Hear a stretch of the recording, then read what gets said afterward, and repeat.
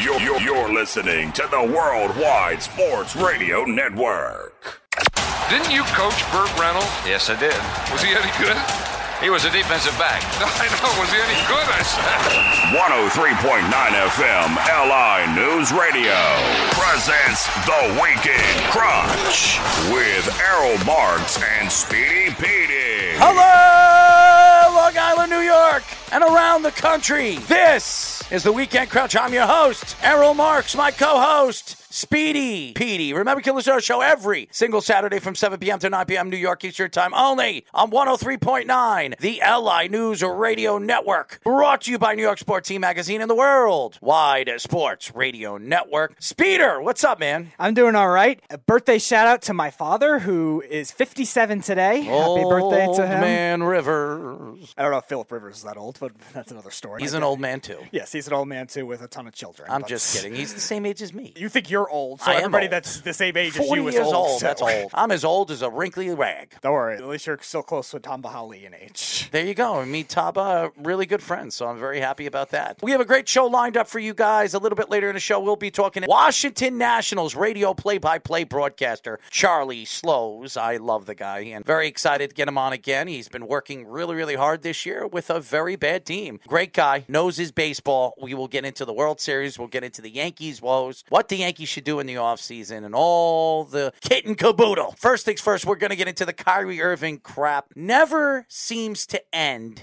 with Kyrie Irving. As he promotes anti-Semitic film, refuses to apologize, and now suspended by the Nets at least 5 games. The Nets fire Steve Nash and hire suspended Celtics coach Ime Udoka as the next head coach. And the Knicks hit 3-game losing streak, and then last night, breaking that losing streak, coming back and beating the Philadelphia 76ers in the fourth quarter. We will get into the trade deadline recap, the Jets and the Giants, as both of them lose in week 8. Our 3-for-all picks of the week. We'll get into some World Series conversation as the Stros are up 3-2 against our Philadelphia Phillies. Your Philadelphia Phillies. I just want to see Bryce Harper That's win. your bandwagon team. My bandwagon team. I'm not a bandwagon fan. It's like your alternate team. Because I picked them before the playoffs started. I picked Philadelphia to be my surprise team to win the World Series. And they're right now in the World Series 2 games away from knocking off the Stros. Less likely now. Zach Wheeler is apparently dealing with some fatigue, so he's going to be battling for tonight's game. The Mets not expected to be involved in the bidding war for Aaron Judge. Stevie Cohen, a.k.a. Uncle Stevie, speaking out. We'll touch base with the Rangers and the very hot New York Islanders and crunch time. No Moneyline Mania this week as they are going to the Breeders' Cup. Anyways, why don't we get into this Kyrie Irving thing, because it seems like it's a headliner everywhere we go. Anybody that listens to the Sports Loudmouths knows that I think Kyrie Irving is a jackass. I have never felt like Kyrie Irving was ever a smart basketball player or even a smart man off the court. I stuck up for him with COVID-19. He could speak out for not only the people that take the shots, for the people that don't take the shots. And the man has his own beliefs and his own thoughts because he reads his damn books or he watches his stupid movies. But this story was absolutely disgraceful. When he promotes a film and a book about anti-Semitism and being so disgraceful to the public when they wanted an apology, and he would not apologize. The only time he became interested in an apology is when they suspended him, when the Nets suspended him for 5 games or more. This man went to Duke. This is also a man that thought that the earth was flat. We have followed racist things around the world. Stupid, crazy things that have happened around the world. Disgusting things have happened around the world. Black Lives Matter was a story, a revolution for Black lives. And I followed it. I absolutely believed in everything they did except kneeling to our flag. I agree with some of the things that LeBron James said. I agreed with some of the athletes around the country on what they said as well about what was going on in the world and how disgusting cops and people, what they were doing to African American people. After listening to this man, and this is a man that followed Black Lives Matter, this is a man that follows every single big story around the country because he loves to speak out, not only on social media, but on his own platform. He literally had his own political protest last year. When he comes out and promotes an anti-Semitic video and book, and Kanye West and Elijah Moore like it on social media, and other people like Kyrie Irving's post. And then people sticking up for Kyrie Irving, saying it's not a big deal. What a disgrace. How could you promote anything about anti-Semitic thoughts, anti-Semitic things, saying that the Holocaust never existed, that 4 million people never died, and then promote it like it means nothing? In Brooklyn, there are more fans that are Jewish that go and see the games than any race, any religion, any nationality. You're in the heart of New York, the heart of where Judaism is, and you have the audacity to promote an anti-Semitic film, book, to people that love the game of basketball. Not only has he disgraced himself, he disgraced the Nets organization, his teammates, the fans, the whole NBA. Shame on Adam Silver, because it took him a week after the complaints and the attacks from not only the press, but the fans on and off the street, the people that were interviewed by the press on and off the street, for him to actually step up and actually come out and say that he's going to sit down with Kyrie Irving. The Nets finally suspend this crazy lunatic 72 hours after he promoted this. It is absolutely disgusting that the NBA can sit here today and let this guy actually play the game of basketball. Let this guy actually make millions and millions of dollars because it's a privilege, after he would say something so disgraceful, so disrespectful to the public eye. He said so many stupid things in the past, and this one is the worst by far. This is a matter of human rights,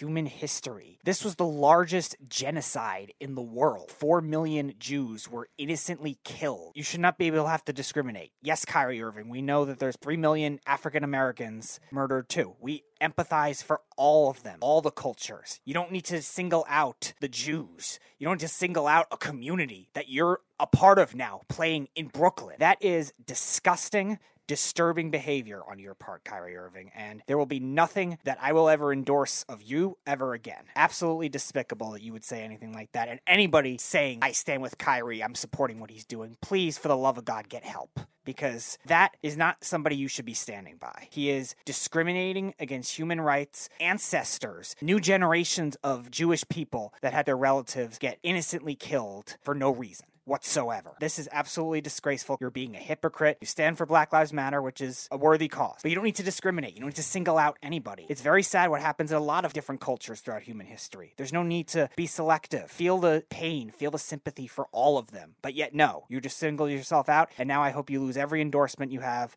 Get suspended for the entire season. Nike suspended him for his new shoe that was supposed to come out, the Kyrie 8. A statement from the Brooklyn Nets: over the last several days, we have made repeated attempts to work with Kyrie Irving to help him understand the harm and danger of his words and actions, which began with him publicizing a film containing deeply disturbing anti-Semitic hate. We believe that taking the path of education in this challenging situation would be the right one, and thought that we had made progress with our joint commitment to eradicate hate and intolerance. We were dismayed today when giving an opportunity in a media session that Kyrie refused to say he has no anti-Semitic beliefs, nor acknowledge specific hateful material in the film. This was not the first time he had the opportunity, but failed to clarify. Such failure to disavow anti-Semitism when given a clear opportunity to do so is deeply disturbing, is against the values of our organization, and constitutes conduct detrimental to the team. Accordingly, we are of the view that he is currently unfit to be associated with the Brooklyn Nets. We have decided that Kyrie will serve a suspension without pay until he satisfies a series of objective remedies, measuring that address the harmful impact of the conduct, and the suspension period served is no less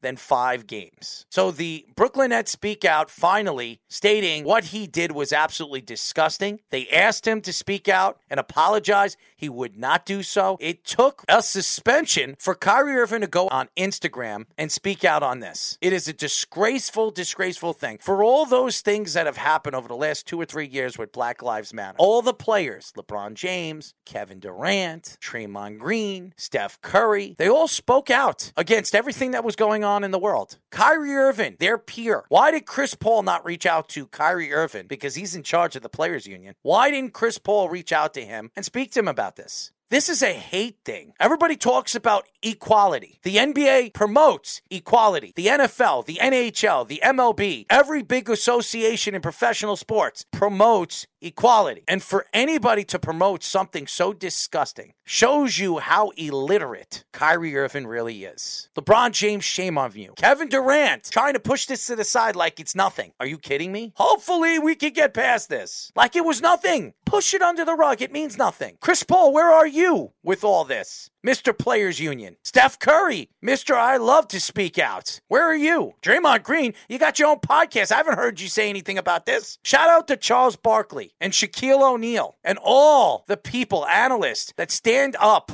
after Kyrie Irving attacks a religion, a bunch of people that have been nothing but abused at the Holocaust. It is a disgusting film, and anybody that wants to listen to an illiterate idiot, then keep following him. The best thing to do to Kyrie Irving is unfollow him. The best thing to do is have Elon Musk ban him from Twitter completely. He's a disgusting person, disrespectful, and he's not even worth my time. I believe in equality. It doesn't matter what color you are. It doesn't matter what race you are. It doesn't matter what religion you are. I don't speak about religion or politics on my radio show. You know why? Because it causes wars. It causes fights. It causes people to hate you. So I don't talk about this. For anybody to think that Kyrie Irving is right or he shouldn't be attacked the way he has been attacked on social media and throughout the press, shame on you. This is a disgrace. He is a disgrace. The Brooklyn Nets as an organization are a disgrace. To bring in Ime Udoka, a guy that has not only been suspended by the Boston Celtics, but a guy that everybody has said he has reached out to numerous amount of women employees with the Boston Celtics and sent them disgusting texts. This is a man that was married, had kids. Maybe his marriage was going downhill. How could he do something like this? How could the Brooklyn Nets bring in a guy that was suspended for the season and now is the head coach of the Brooklyn Nets for the rest of the season? How could you do that in the biggest press, in the biggest city of the world? Biggest PR nightmare right now with Kyrie Irving. Why do you want to ruffle on it further by having a hiring of a guy that's suspended, a guy that said disgusting texts, abusive language we've heard from a lot of female employees? They're thinking it could be up to 5 now that they've sensed, and who knows what this investigation could conclude with that. Who says it's not going to carry over to the Nets in terms of the culture, too? Female employees with the Nets, there's plenty of them on that staff, too. I'm sure they're not happy with that. And those players, I mean, they're out of whack as it is, but still, it's not something that you could definitely say is going to transform a team culture either. Terrible, Sean Marks. It's been absolutely terrible by the Brooklyn Nets organization. The organization needs to figure out who they are as an identity. The fact that Kevin Durant can sit there and do absolutely nothing, not only with this, with the Kyrie Irving thing, how could Kevin Durant actually promote Ime Udoka as the new head coach of this organization? I understand he likes him. I understand he was part of this organization a couple of years ago. He was working under Kenny Atkinson. A lot of people thought he was going to be the next Brooklyn Nets head coach, but the Celtics swapped right in and took him. He went all the way to the finals last year. Everybody thought, oh, wow, he's a great head coach. And then this story came out. If I was a Kyrie Irving fan, or if I actually owned a Kyrie Irving jersey, I would go out to my backyard like all the Cleveland Cavalier fans did when LeBron James picked up and left. And that wasn't even bad. He just picked up and left to play with the Miami Heat with his friends Dwayne Wade and Chris Bosh. Everybody in Cleveland burned his jersey. And he went back and still won a championship for him. This is even worse. I think everybody that is a Kyrie Irving fan that owns a jersey of his should go back in their backyard, take a metal can, and burn his jersey because he's nothing but a disgrace. He is a free agent after this year. Not only should the Brooklyn Nets not re-sign him in the offseason, I don't think any team should sign him. I don't care how talented he is. He is a horrible human being. Him, Kanye West, Elijah Moore, they're all meant to be with each other. And Elijah Moore, for all the garbage that you've been talking about the organization of the New York Jets, after how many players, Breece Hall, Elijah Vera Tucker get hurt, your peers get hurt, and you're selfish enough to complain that you don't touch the ball enough and then agree with Kyrie Irving's antics, shame on you. I don't want you here in New York. You don't belong here. I don't understand why anybody could think that you are a good human being. You're just a dumb kid. And Kyrie Irving, 30 years old, he's a dumb kid too. What a disgrace. A disgrace for the NBA. Adam Silver should suspend him for the season. This shouldn't be 5 games. It should be a season season-long suspension. All you Brooklyn Net fans, if you have Nets tickets, I would get rid of them. And if you go to those Net games, I would boo the hell out of him. Forever. I don't want to accept his apology. His apology is not from the heart. His apology was forced upon him after he got suspended by the Brooklyn Nets. Sounded like a half-assed kid. It's just a disgusting thing. There's nothing more to say about Kevin Durant and Kyrie Irving and this clown of an organization. They are clowns, and that's why they are where they are. I'm not even going to waste my time following this organization anymore. It's a disgrace. It's a joke. Everybody thought that the Knicks were a complete joke of an organization ran by James Dolan. And yes, he is a racist guy. It's been proven he's been a racist guy. But nevertheless, James Dolan would never do this. James Dolan never came out and attacked anybody's race, religion. None of the players or management that's ever worked under James Dolan or part of his team or his organization ever took shots at religion and anti-Semitic views. It is a disgrace. And the New York Knicks, they lost 3 in a row. They won yesterday against the 76ers. If the season were to end, it's still early. They'd be in the playoffs. It's the beginning of the season. It's still a work in progress for the New York Knicks. And hopefully Tom Thibodeau could get some of these young players to play. Obi Toppin looks like he's becoming a really good player. They didn't trade Grimes. You see what's going on over there in Cleveland. You see the greatness of a guy named Donovan Mitchell. The NBA needs to figure this out. It's early in the season. And of course, Kyrie Irving and the Brooklyn Nets are centerfold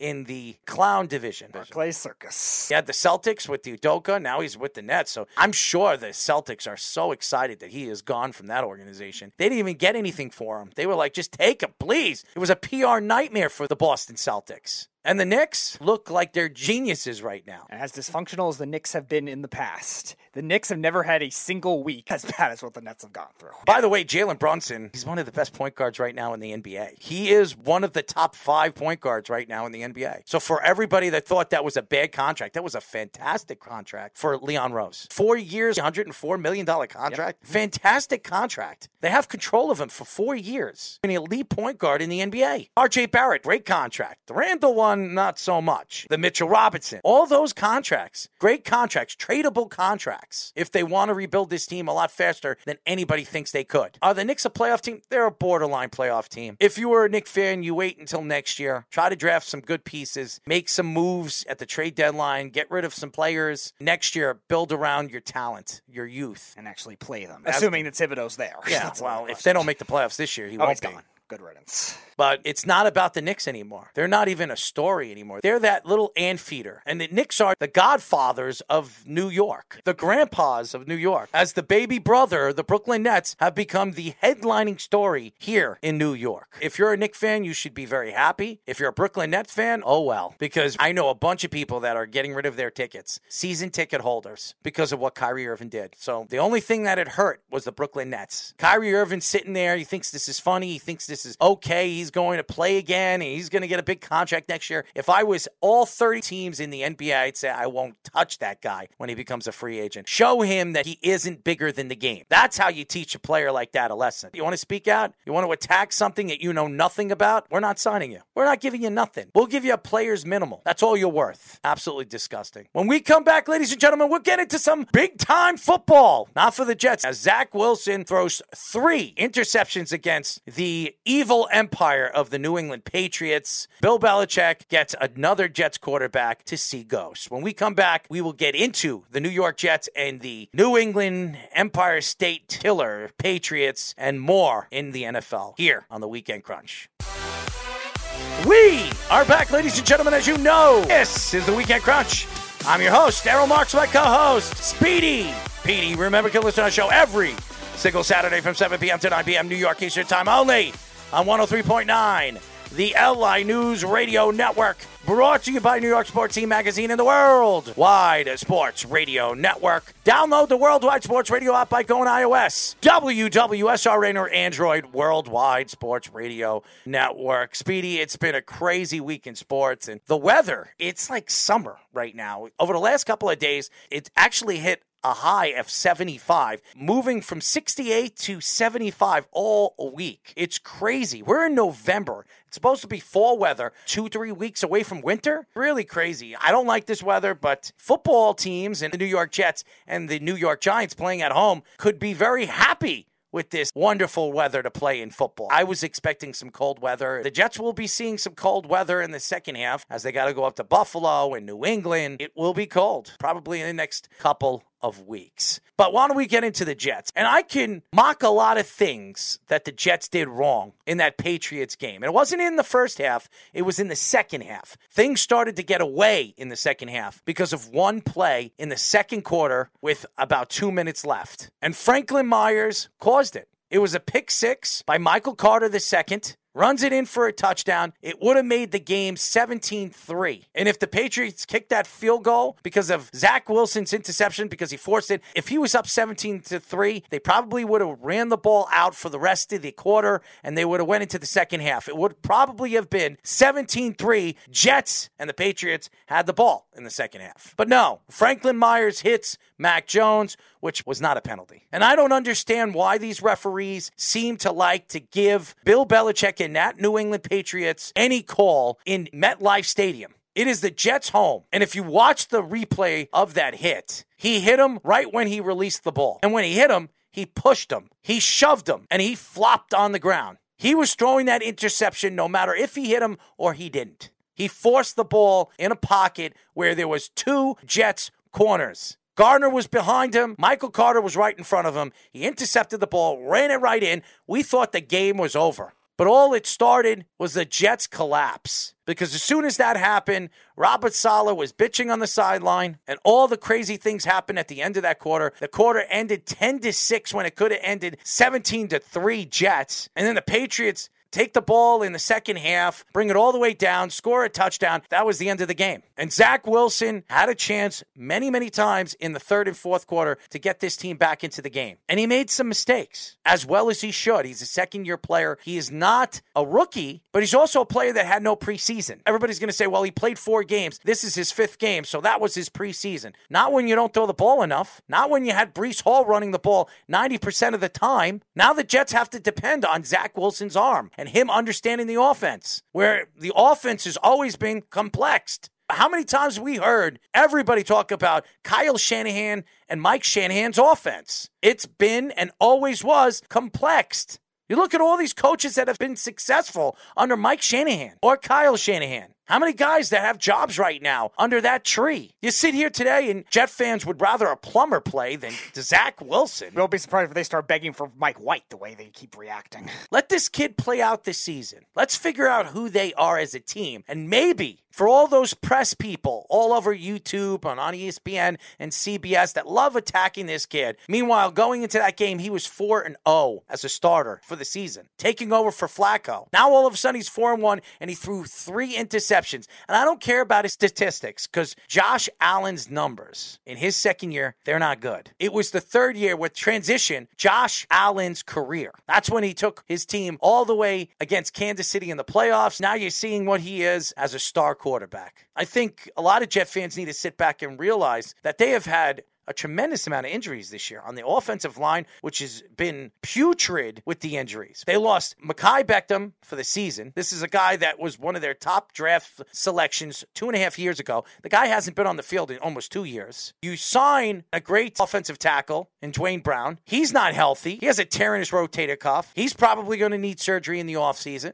but he's still playing. George Font's out. Max Mitchell's out. They have Herbig, who's played fantastic for the Jets. Great pickup for Joe Douglas in the offseason from Philadelphia, a young guard that actually could play the position. Lincoln's playing, but he's fighting injuries. He brings in this Remmer kid and all these other guys that are past their prime as NFL players. But he brought him in because he's trying to use those positions as a Band-Aid for the offensive line. Losing Breece Hall, who could have been an all-pro player this year, definitely a Pro Bowl player, and Elijah Vera-Tucker, who honestly was the best offensive lineman all season long. He played multiple positions: left tackle, right guard, left guard. The only position he didn't play this year on that line was center, and he played it with ease every single week. And losing a player of that magnitude absolutely hurts the Jets and absolutely hurts Zach Wilson's growth. But Jet fans don't want to hear that. Jet fans don't want to cry about that. No, they want to cry about how bad, how baby-like Zach Wilson is. Why does he throw with his back leg? He's not really a franchise quarterback. He's a Ryan Tannehill type of talent. How the hell do you know that? We don't know what Zach Wilson is. Not yet. I bet you by the end of this year,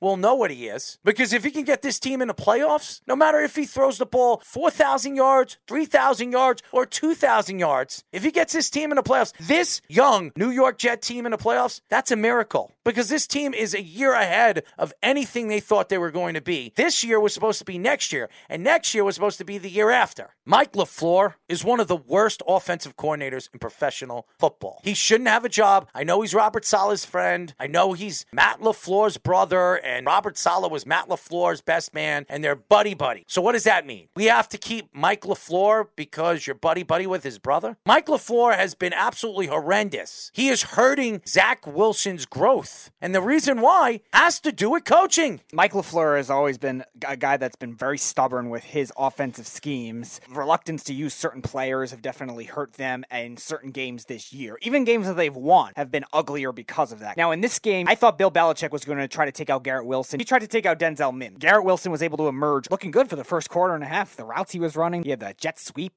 that got a big chunk of yards, and they were doing good concepts all of a sudden. I thought Mike LaFleur was actually coaching well, and then all of a sudden, he just went away from it. He just changed his mind all of a sudden. Second half game plan was just awful. As for Zach Wilson, Jets fans, I wouldn't just overreact. God forbid a young quarterback has one bad game out of 5 games that they've played this season. Look at Justin Herbert. Justin Herbert won Rookie of the Year. He played awful against the Patriots his rookie year. Are Chargers fans trying to run out Justin Herbert? Do you know why Jet fans can't stand Zach Wilson? Because they were so worried about numbers. They want to see 3 touchdowns. They want to 350 yards, and they want to see him dominate the air. That is not right now Zach Wilson's game. And it's also not the circumstances. Look at all the offensive linemen that are hurt. I said last week Elijah Vera Tucker's injury was more brutal than Breece Hall because Elijah Vera Tucker is a very unique prototype of an offensive lineman that not every team has one of on their roster. Like, there's only a few guys that can move around the way Elijah Vera Tucker does. And play at the top of his game. Yeah, so you're not going to just replace that overnight in terms of those concepts. That takes another element of your game away. You get a new running back in James Robinson you just trade for. He was a little rusty coming over. He hasn't been playing a lot recently with Jacksonville.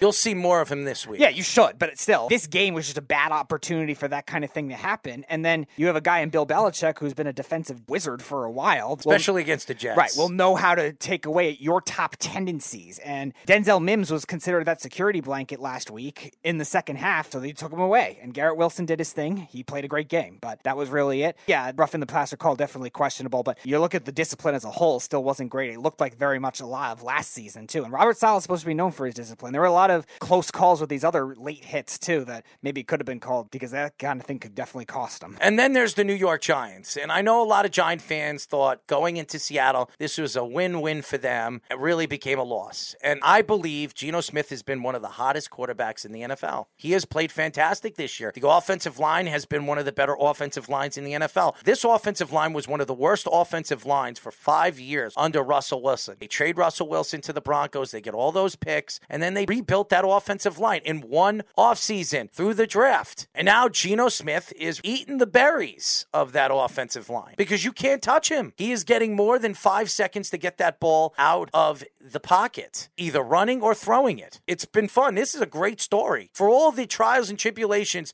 that we've seen, Geno Smith played for both New York teams. He was drafted by the Jets. He played for the Giants, as we know the whole story with Eli Manning. And then he went to Seattle. And he has been one of the highest paid backup quarterbacks for years. Now finally he's getting his chance to be a starter again, and he's blossoming. Maybe it's coaching. Maybe it's the offense. Maybe it's just the understanding of how to play the game now, something that he didn't know when he played for the Jets and the Giants. And again, it's also something that's a different concept for what we've seen Geno Smith be in the past, too. We've seen the Seahawks definitely evolve a lot of the plays in the Giants game, too. He was extending plays very nicely, and a lot of those passes ended up being dropped. These receivers actually kind of let him down at certain points during that game, so Seattle could have won that game by even more. They were running routes very well. Lockett had a couple dropped passes. Metcalf had one on the sideline that was catch he should have made that was dropped. And Geno Smith was pinpoint accurate in a lot of parts of the field, too. Against a Giants secondary that's been pretty good this year. Julian Love, who's been one of the better coverage safeties in the league, probably had his worst game of the season. Adoree Jackson, he did have that nice play for the fumble recovery, but beyond that was kind of up and down. And then Xavier McKinney was a non-factor in that game, too, when it came to coverage. He had a couple of penalties. And the Giants, they don't have as much talent as the Jets. Giants. They're rebuilding the team under a new coach in Dable, and he's taken over this team with a new GM and a new everything. They're going to rebuild this team through the draft, just like the Jets, just like every other team. And I'm not going to blame Jones. Daniel Jones did what he needed to do in the game. I don't blame the coaching either. They just walked into a wall, a very hot wall in Seattle. Seattle's defensive coaching was exquisite in that game. Really did a good job taking away the flats. They did a good job taking away those screen passes that they used a lot of. By the way, Walker, the running back over there in Seattle, is fantastic. In his last 3 games, he has more yards run by carry than any running back in the NFL. It's really unbelievable. The best thing that could ever happen, and I'm not wishing hurt on any player, is when Penny got hurt and they had to bring Walker in. That changed everything. Don't forget about this, too. Chris Carson retired in the offseason, too. He was stealing carries there, too. Maybe they don't even draft Kenneth Walker if that happens. Unbelievable. Really, really fun to watch. And the Giants lost the game that they really had no business even being in. Between all their mental mistakes, too, the 2 fumbles, a lot of the penalties like you were talking Seattle about. kept them in the game. Leonard Williams did have a couple penalties, too, but he actually played well for the most part. He had his first sack in that Finally game. had his first sack, but they took away the outsides. Seattle's 2 tackles won the outsides, and that was a big, tough test for the Giants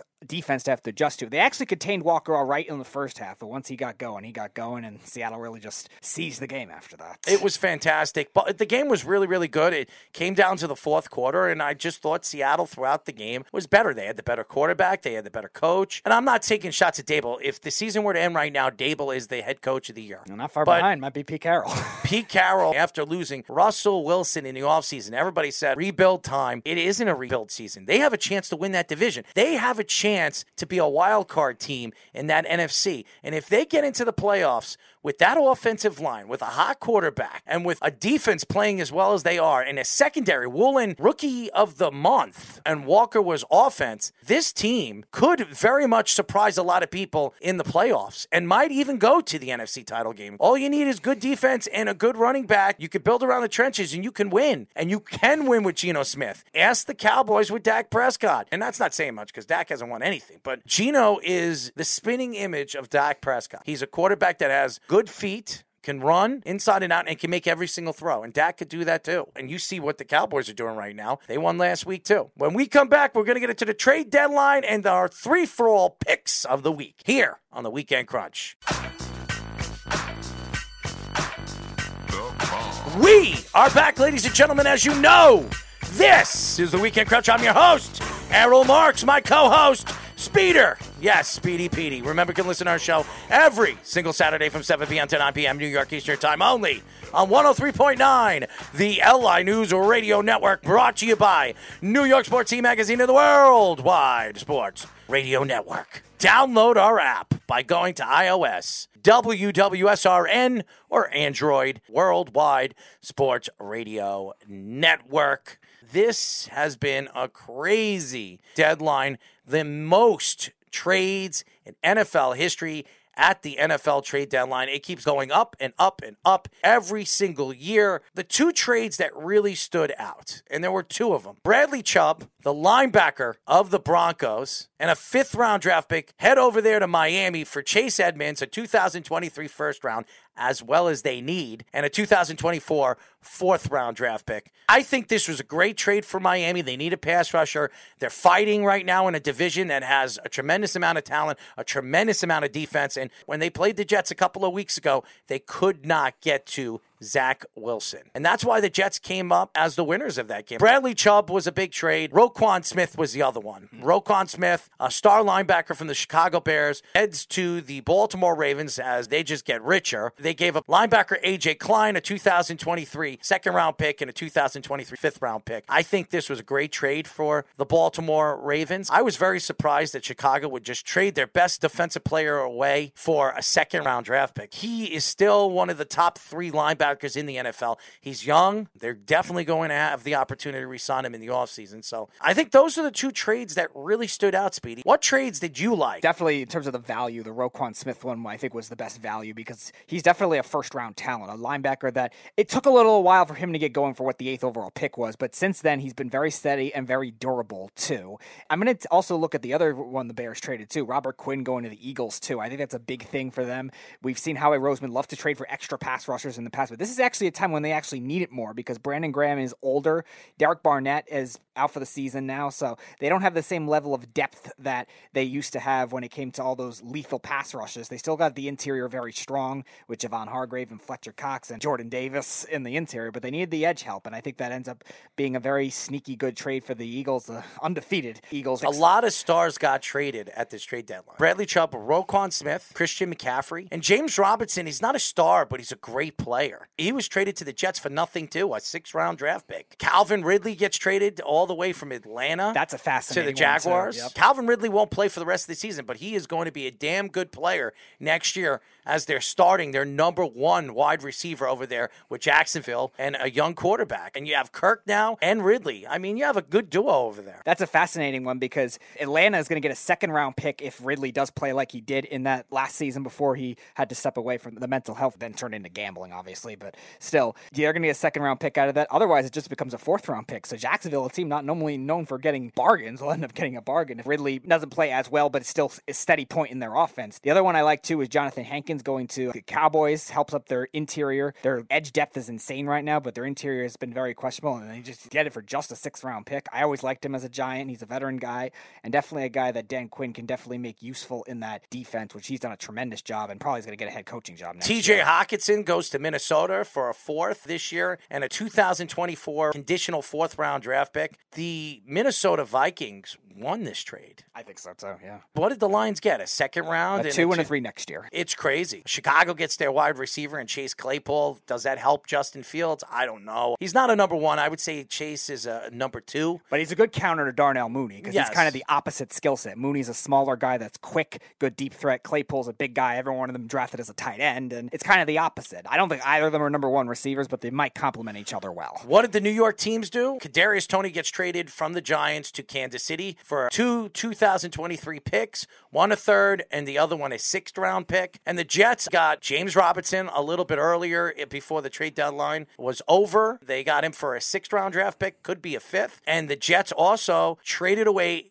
Jacob Martin, a very depthful defensive line now. You have Jermaine Johnson coming back this week. They didn't need Jacob Martin, who was played pretty well for the Jets in their defense. He gets traded to his hometown in Denver. The Jets also trade away a 2024 5th-round draft pick for the Broncos 2024 4th-round draft pick. A lot of the other trades, they were just add-ons. Nothing really that stood out. Might change a team. Robbie Anderson gets traded to the Cardinals by the Panthers for a 6th and a 7th. That doesn't mean anything. Justin Herron gets traded to the Patriots from the lonely Raiders. Nothing else that I saw really stuck out. The only other one that's kind of interesting, William Jackson goes to the Steelers. Been a pretty good corner in the past with the Bengals. That was a move I thought Minnesota should have definitely tried to pull the trigger on. Even though it's a big contract, they need an outside corner like that if they're going to want to do well in the playoffs this year, because the rest of their defense is pretty much set. I know they had injury with the rookie safety Scene at the beginning of the year, but still, the rest of their defense has been strong, especially against the run too, but they really need some corner help, especially in a passing league. So why don't we get into our 3-for-all picks of the week? We'll start with the Seattle Seahawks and the Arizona Cardinals. The over-under for this one is 49.5.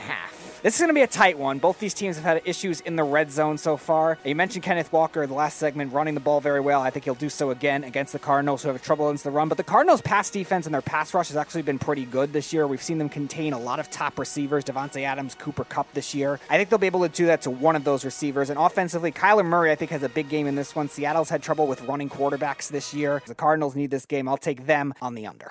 Can you say Geno Smith, baby? Absolutely. I'm taking Seattle in this game. You were talking about Kenneth Walker. You're talking about this defense. You have the offensive rookie of the month. You have the defensive rookie of the month in Woolen. There's nothing bad to say about this, and Pete Carroll could be coach of the year. Everything they're pulling, it's really working. The offensive line's been fantastic. DK Metcalf is back. He's catching the ball. Tyler Lockett, if he doesn't fumble the ball, he's catching the ball. And Geno Smith has been fantastic. I think Seattle's going to go into Arizona. I think they're one of the better teams in the NFC. And they're going to shock everybody and knock off the Cardinals. Give me the Seattle Seahawks on the over. All right, next game, the LA Rams at the Tampa Bay Buccaneers. Pretty much season on the line for both of these teams. 42.5, the over-under for this one. I'm going to take the Rams in this one because they've had the edge when it comes to Sean McVay's offense versus Todd Bowles' defense for a while. Tampa won one matchup in 2019. That was a wacky game. It was like 48-34 or something like that. But beyond that, they've owned the Buccaneers. And the Buccaneers losing Shaq Barrett for the year, that's going to hurt their defense. Their defense has not been the same since the Chiefs game. I think offensively, they'll be able to take advantage of that. So I'm going to take the Rams on the over in this one. Oh, I have the Rams too. I don't know what's going on with Tampa Bay. Tom Brady's not the same quarterback. He doesn't have much of a wife anymore. You don't have kids. I'm just kidding. I feel bad for Tom Brady. I really do. He decides to come back and play football with Todd Bowles and that lonely Tampa Bay Buccaneers team, and they might not even make the playoffs this year, and he's going to ride off into the sunset for maybe the first time he's never made the playoffs. It's crazy. I think since his second year in the league. This is a guy that's been consistently in the playoffs and might not make the playoffs this year. It's remarkable. But yeah, I got the Rams in this game. I think they're the better team. I think they have the better offense right now, even though Matthew Stafford can't throw a deep throw. So I got the Rams on the over as well. All right, the last game, Kirk Cousins return to Washington. The Minnesota Vikings and the Washington Commanders. The over-under for this one is 43.5. And Kirk Cousins is going to have to play well because Washington's done a nice job stopping the run this year.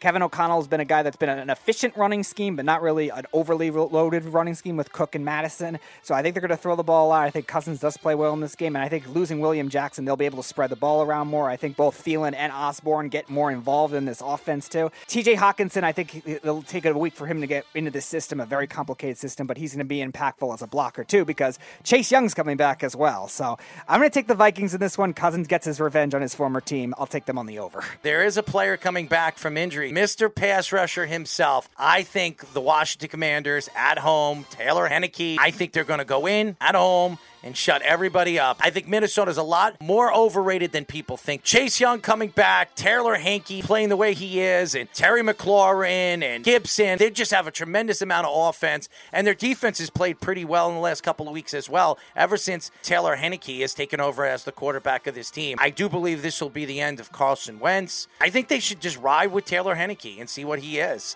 and see what this team is. I'm going to take the Commanders on the under. Just in that defense, huh? I'm going to pick the opposites this week and see where they fall. I really think the way football has been this year, there's been a lot of upsets, and I still think the Minnesota Vikings are one of the more overrated teams in the NFL, especially the way they've played the last couple of weeks. When we come back, ladies and gentlemen, we'll be talking to Washington Nationals radio play-by-play broadcaster Charlie Slows here on the Weekend Crunch.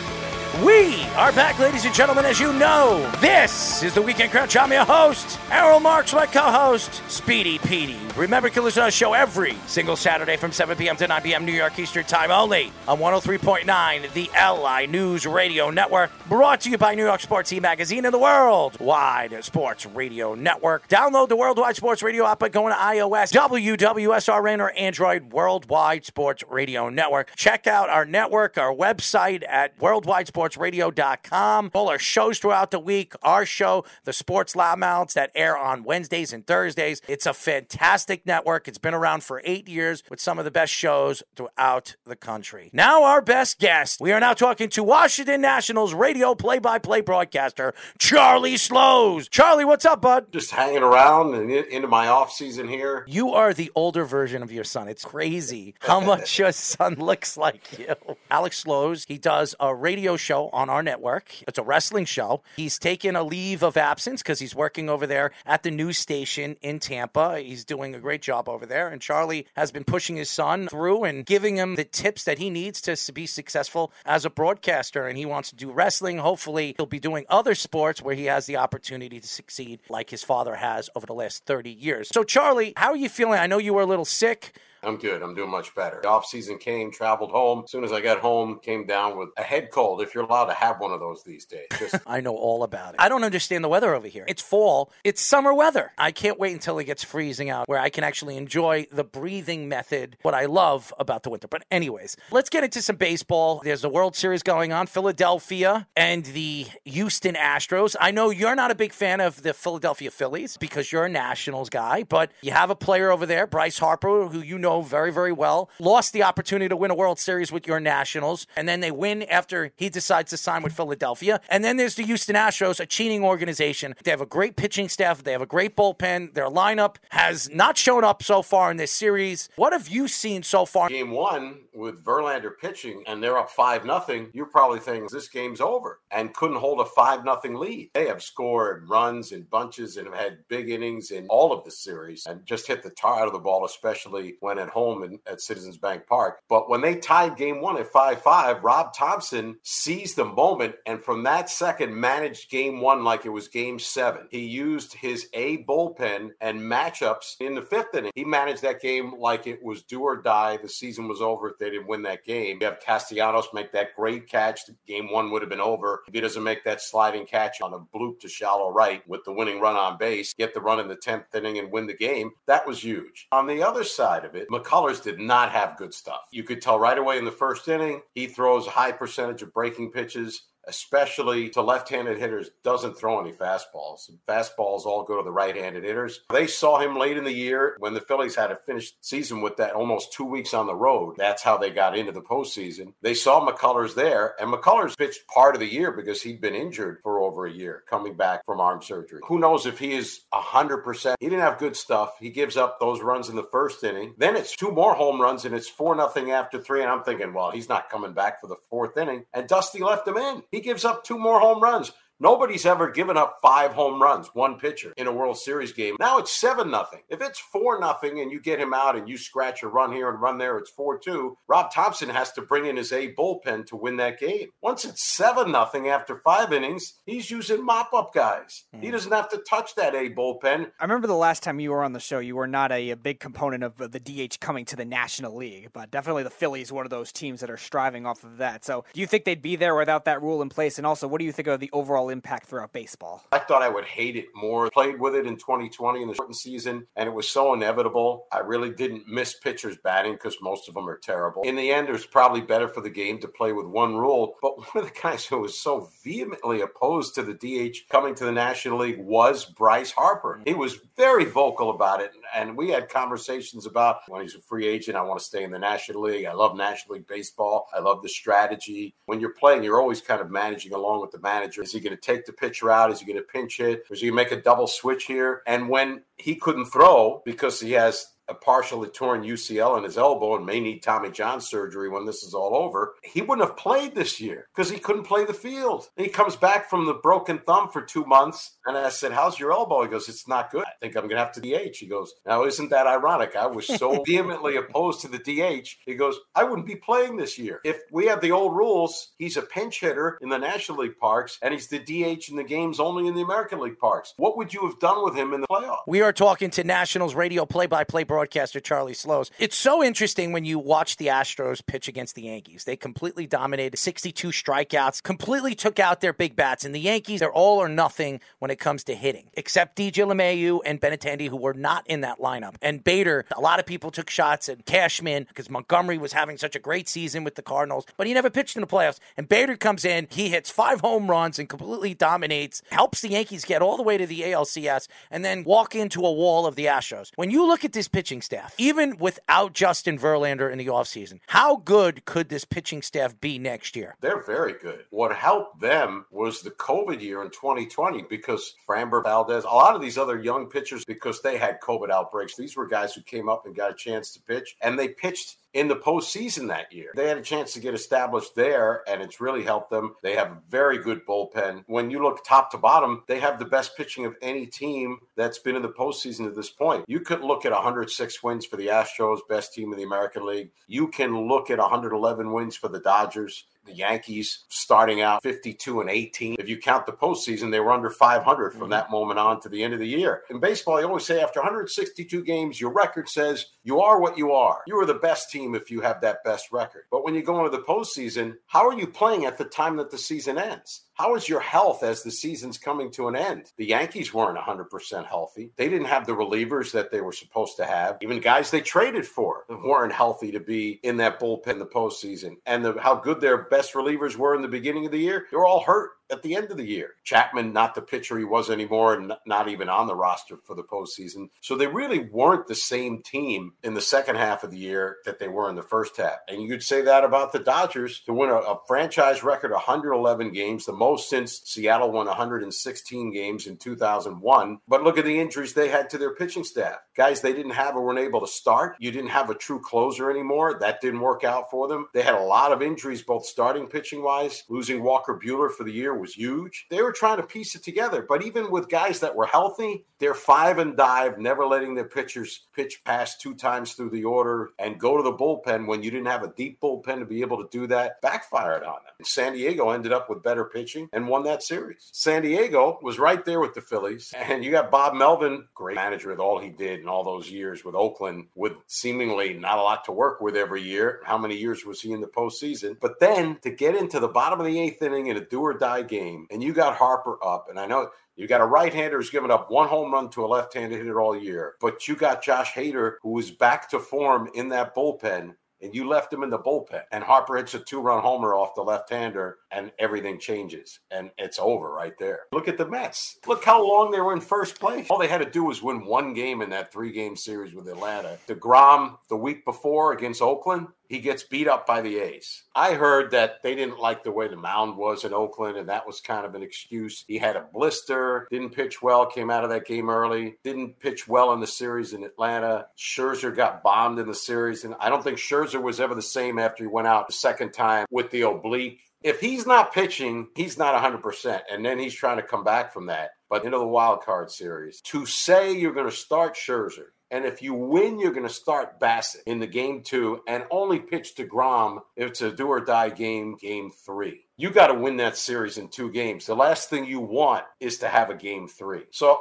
they lose game 1, which blew his strategy, and DeGrom had to pitch in game 2, and they win. So they didn't have DeGrom for the do-or-die game. He had to pitch Bassett, who wasn't very good either, and they didn't win. Buck lost me when he didn't say, we're not worried about our rotation for the division series. We got to win the wild card series, and we don't want to play 3 games. We want to win it in 2 games. I just didn't get that strategy. When he lost me, you wait till the 6th inning, down 6-0. Let's go see if Musgrove is doing something with the baseball. It was a little late for that. Joe Musgrove comes to the Astros. He must be cheating. All the conspiracy theories. But my biggest issue, if they knew Max Scherzer was dealing with those types of injuries, why is he pitching in game 1? Jacob deGrom should have been pitching game 1. Unless you tell me he needs more time because of the blister, he's got to pitch. Jake's the best pitcher on that team. The best pitcher in baseball when healthy. There'll be nights and games where Max is as good or better than DeGrom. Of course. Throw, but you got to make a decision. Big decision now. What are you going to do with him? I'm paying him. You can't find a pitcher that good. But how much are you going to commit to him for how long? I would do what you did with Scherzer. I would commit 40 years with a 5th-year option. $43 million.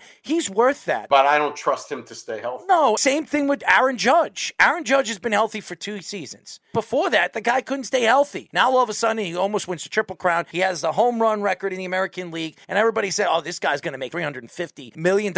And teams like San Francisco is going to give him 8 years. I think that's ridiculous because of the injury background. He's playing 162 games. DeGrom's only pitching 30 games if he's healthy. His health is a major if. And they tried this late in the year with him, trying to get him to back down and not throw every fastball at 100 to 103 miles an hour and see if you can be successful throwing in the mid to upper 90s. Because he keeps throwing like that, he's going to break down. It's just not humanly possible to keep throwing where your slider's 94 and your fastball's 102. It's unbelievable how good of it is. Unbelievable. But when does he ever go past 6 innings? The Mets, in terms of their structure, like they're a talented team. In order for them to take that next step in a modern era of baseball, they have to get more in terms of the other modern concepts that I don't think they've really adjusted to. They've mismanaged pitchers all the time. And that's why I don't think they're considered like that well-oiled machine. Like the Braves are a well-oiled machine. Houston, the Dodgers, the Rays, the low-market version of the well-oiled machine. Even the Nationals at one point, Strasburg and Max Scherzer and Bryce Harper and Trey and Rendon. Don't remind me. I watched them play for every team in the postseason. They built a well-oiled machine. Now you look at the Mets, Francisco Lindor, Pete Alonso. They brought in Escobar that finally started playing well in the second half. And then Bassett, do they bring him back or do they go after Rodon, a good left-handed pitcher, which they need left-handed pitching? I think it all starts with DeGrom. You can't make any other decisions. If you don't sign DeGrom, maybe you go get both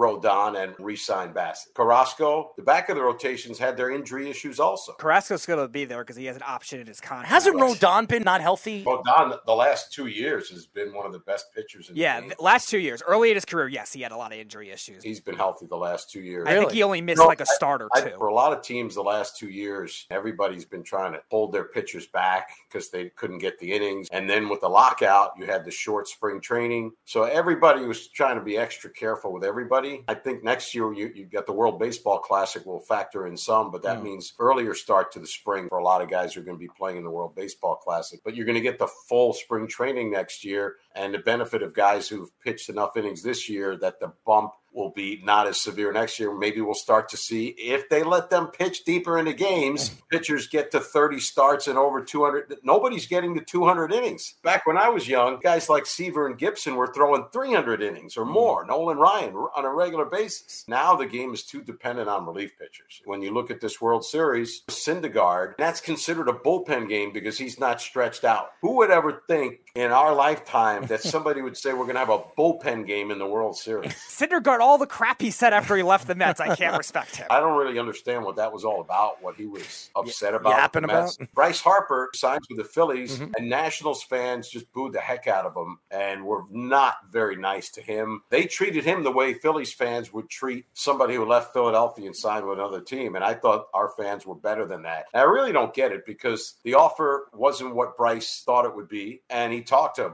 number of teams that offseason, San Diego, the Dodgers, San Francisco. The Phillies were the only ones who made him the offer that he wanted. He was talking to the Yankees all the too. way to the beginning of spring training. Good for him. He played for the Nationals 2012 through 2018. He played on some teams that had gut-wrenching first-round losses in 12, 14, 16, and 17. He certainly paid his dues. Maybe this is his time, his moment. He's certainly playing like it is. Kyle Schwarber, remember when he came back Cubs, with a torn-up knee and wasn't supposed to play anymore and came back and played and was a factor in the World Series in 16? This guy's a great teammate, great guy, and doesn't command the spotlight. You can see how humble he is when he hits a home run. He doesn't put on a big show running around the bases. He hits some of the most impressive home runs you will ever see with one of the most shortest compact swings. And he does not launch. He does not look to swing under the ball and lift it. He hits down on the ball and gets the bat out in front to make contact. And when you're doing that, you're going to elevate the ball when you get the bat out front. I watched him last year, the Nationals in June, when he hit 16 home runs in like 2.5 weeks. Yeah, a lot of those against the Mets. I've never seen anything like that. At that point, we got to July 2nd. The Nationals were 2 games behind the Mets. Had turned their season around. There were 2 games over 500. Trey Turner gets hurt. Kyle Schwarber gets a grade 3 hamstring strain. He's going to be out 2 months. The next day, we have a catcher playing second base. Don't have a good month of July, and then they trade everybody. And then I told you guys in spring training, I think our team's going to lose 110 games. You did. We lost 107.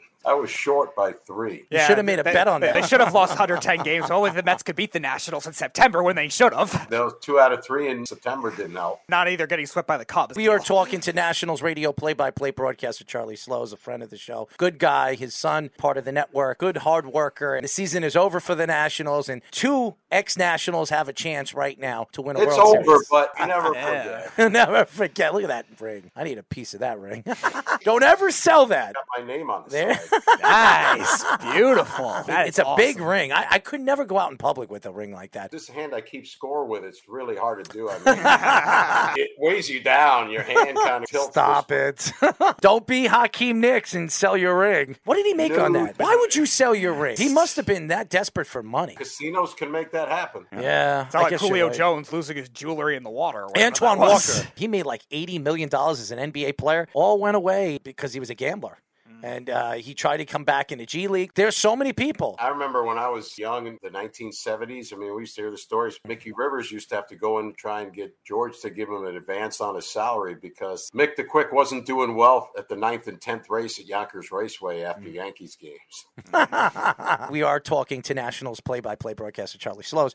I went to the Islanders and Ranger game. Right by the UBS Arena is the raceway. So I went with Mike from Bayshore. We call him the Beef. We were walking around around all the way because we had the parking lot right on the other side of the UBS Arena, so the raceway. And I'm looking over and I see the field and I'm like, my hip is hurting me walking to the UBS Arena. How the hell does these horses get around here? This is like 2.5 miles. I'm already tired. I told the Beavers, like, why don't we climb over and try to run on the raceway? Let's see how fast we can go. I said, we look like a bunch of jackasses and then we'll get arrested. Remember in high school, the track around the football field was a quarter mile. 4 times around was a mile. How big is that oval? No way. When I was in high school, I ran a mile, I think, 8 minutes. Now there are kids running a mile in 6 minutes. It's ridiculous what kids are running a mile now. I could never do that. And that shows you the different technique, how they build their bodies now with all the different ways that you can build your strength and your conditioning now than we couldn't do 20 years ago. It's crazy. Back then, you trained for your sport by playing your sport. You didn't use all other methods of training. Think about cyclists. They run, they swim, they do all these other things. Yeah, triathlon. They stick themselves with needles. Oh, Lance Armstrong. You can't say that's not true, right? I'm just trying to mess around, but I've argued this with professional sports. If they want to use steroids to stay healthy so they can play, let them do that. They want to ruin their bodies. They want to hurt their bodies. That's their decision. The only two sports that you should not be using steroids is combat sports. Boxing, mixed martial arts, you can kill somebody doing that. These football players are 350 pounds. They're running 40 yards in 4.8 seconds. It's ridiculous how fast they run. Does it really matter if they took steroids or not? Ask Hopkins, who got suspended 6 games. I can't agree when you're talking about strength and staying healthy in football. All the other damage that it can do to your body, brain, with all the head injuries and everything combined. It's doing already. I can't say that steroids wouldn't contribute more to it. But in baseball, Barry Bonds, look what he looked like early in his career, and look what he looked like later. Sammy Sosa, the same thing, was not a big guy. McGwire was a big guy, but he got really, really big. Yeah, his forearm was dead. So you can't say that didn't have the same effect. No, it did. Those guys had an edge in stamina. I mean, Bonds was ridiculous. Amphetamines have been around for 40 years. And these guys, they were in the Hall of Fame. Amphetamines can actually make you see the ball better. It's like cocaine. You've heard all different ex-football players. A guy that played for the Giants, a linebacker, arguably one of the greatest linebackers to ever play the game, who used to sniff an 8-ball every single half and go out there and try to kill people. And he's in the Hall of Fame. Bud Selig's in the Hall of Fame. George Steinbrenner, who really helped baseball, saved baseball for what he did in the 90s. He's not in the Hall of Fame. And you have this idiot, Bud Selig, who allowed steroids the way he did, pushed it to the side because he needed to save it because of the strike in 94-95 that absolutely ruined baseball, and tried to figure a way how to save baseball. Stick yourself in the ass. Help me break home run records, and we'll take baseball to the next level. If Canseco didn't come out and say what he said, maybe nothing changes. If you don't have a former Houston Astro pitching for the Oakland A's come out and say what he said, maybe the Astros cheating doesn't get exposed either. They weren't the only ones doing it. Carlos Beltran was the ringleader of the whole thing in Houston, but Carlos Beltran was with the Yankees before that. And the Yankees and Red Sox were getting slapped on the wrist by the commissioner to knock off what they were doing long before the Astros got nailed.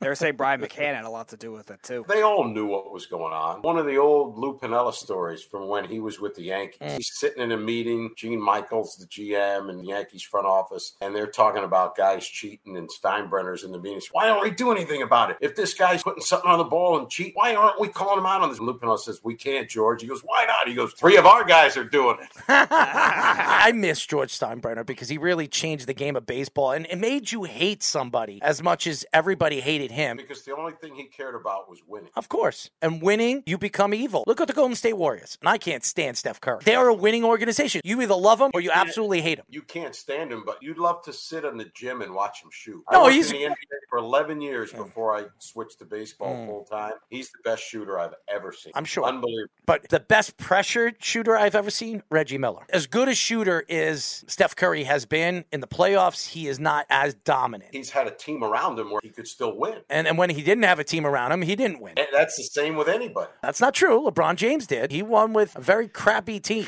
I mean, he took a crappy team to the finals. That doesn't happen very often. No, because he's a special player. Even Jordan, is he winning without Pippen? Is he winning without some of the other role players that they designed? We are talking to Nationals radio play-by-play broadcaster Charlie Slows. It's so interesting because we talk about Michael Jordan. I had the opportunity to watch ESPN's documentary on Derek Jeter. I haven't watched that one yet. You'll like it. It's really, really good. It's very well put together from the beginning to the end of Derek Jeter's career, even as he becomes an owner for Miami and actually steps down because of what Miami was doing. It was because of the organization and him being the CEO of the organization. They were trying to do different things, and he didn't agree with what he signed up for. And he decided to step down because of it. And it really pissed off the Jeter family and him because he moved to Miami. And he said it hurts him because he believes that he was on course to getting this team into a championship competitive team that he thought he was building. But it's very well put together, and the stories and different people. They had Don Mattingly, each different episode from each time every 3 years. I didn't know that Gerald Williams passed away. Yeah, that was over the summer. I was sad because I liked Gerald Williams as a New York Yankee. He wasn't one of those superstar players, but he was always used as a utility player for the Yankees. He and Jeter became best friends. Yeah. Best friends. Mm-hmm. Joe Torre thought that he wasn't going to be the best influence on Jeter, and that's why they traded him away. Got him back later on. They traded him away because they didn't want Jeter around him. Interesting. I'm sure that wasn't in the documentary. No, it wasn't. But a lot of writers that were writing about him, and he would hear what they say on the documentary, and he would attack them on the documentary. We're like, what the hell did he know? It was great. And I'm not a Derek Jeter fan as a Yankee fan, but I respect him. No, I really wasn't a big Derek Jeter fan.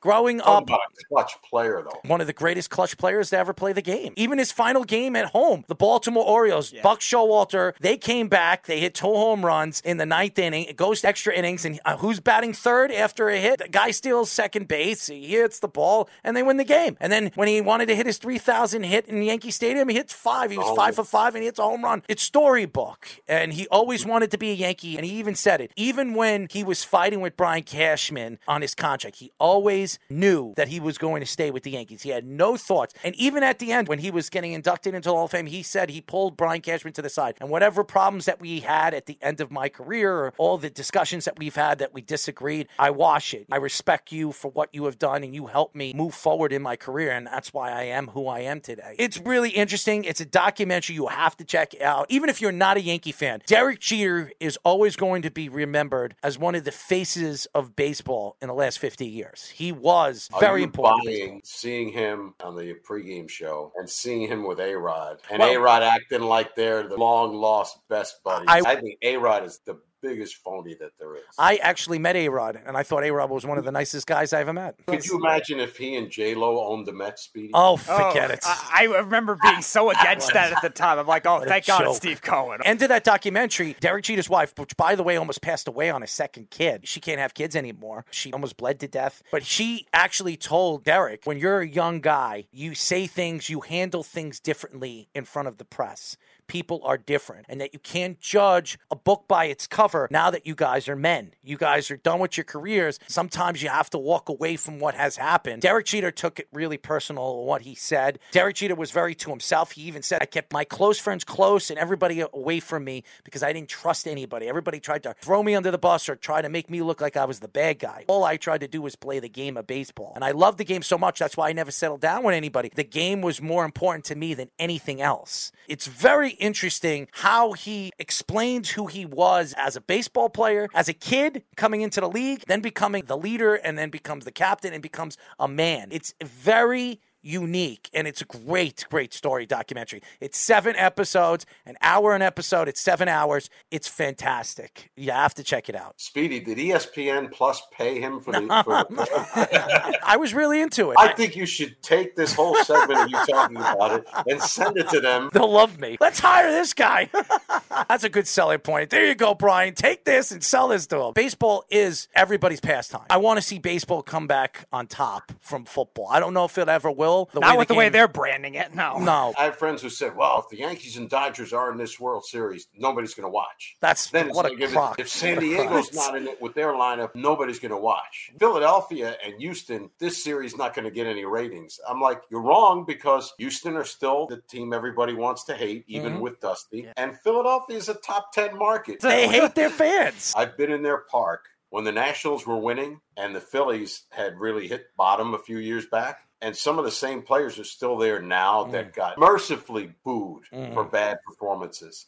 And so now they're getting the flip side of it. So good for them. Yeah. Because those players pay their dues to have to play in front of those fans. This year, they really weren't drawing all that well because I don't think their fans believed. And their season ticket base had fallen off. They hadn't won. They hadn't come close in the last few years. So their story is similar in a lot of ways to the Nationals 2019. Nationals won more games in the regular season and kind of locked up the first wild card spot by early September. They were way ahead. Whereas the Phillies had to really play that final week to get in, but they've played their behinds off. They've outplayed everybody they've played. Now you got the Eagles are unbeaten. They're the town right now. Right now, they're the Boston Red Sox, the Boston Bruins, even Philadelphia Flyers are winning. You got Tortorella coaching, so you know they're going to be good at some point. Wow. And Tortorella's coaching, it'll never be dull. No. I love him. He's fun to be around. I do He's too. Next to Parcells, Belichick press conferences, Tortorella's up. Tortorella looks like my father. So every time I see him walk into the stadium when they have the cameras on him, I'm like, he looks so much like my dad. And it's crazy because my father was as crazy as he was. Remember when he coached for Vancouver and he wanted to beat up one of his players or the other team's players? He's got a ring, though. He coached that Tampa Bay Lightning team, Cup team in 2004. He could have won a Stanley Cup with the Rangers. Everything fell apart, but this is a man that knows the game of hockey, and he's one of the best defensive minds in the NHL. I was talking about it earlier with Noah Syndergaard, how he left a sour taste to me when he left the Mets.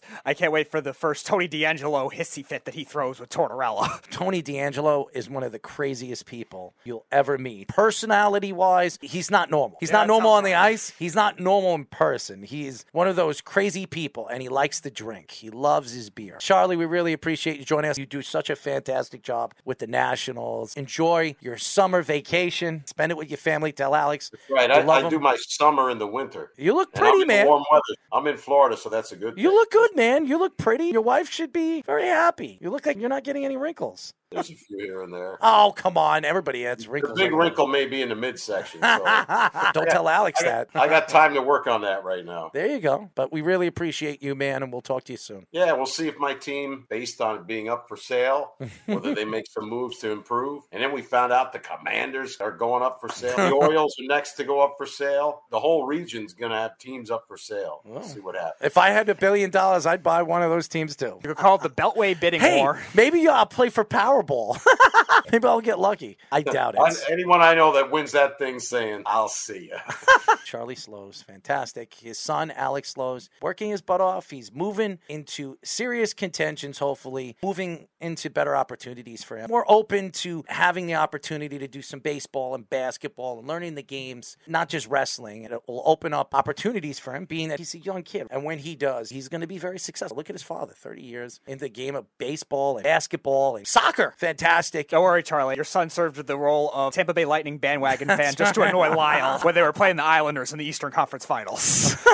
I was pissed. Well, almost won 3 in a row. That almost made me up throw pretty up. well in the salary cap era to win 2 in a row. They cheated with that salary cap. They had 3 players hurt for the whole season. They didn't cheat. They found a loophole. Bill Belichick Yeah, has. they found a loophole that now has to be fixed. Somebody else will do it. The NHL salary cap is different than any other sport because you have to meet the cap every day. You have to be under the cap for every game. So if you have an injury, not a long-term injury, but a short-term injury, and you call up a player based on what he makes, you have to make a manipulation to send somebody down just to be under the cap that day. It's Crazy. different than every other sport. You're really managing the cap every day if you're a team that's right up against it, like the Lightning were. Like the Islanders are.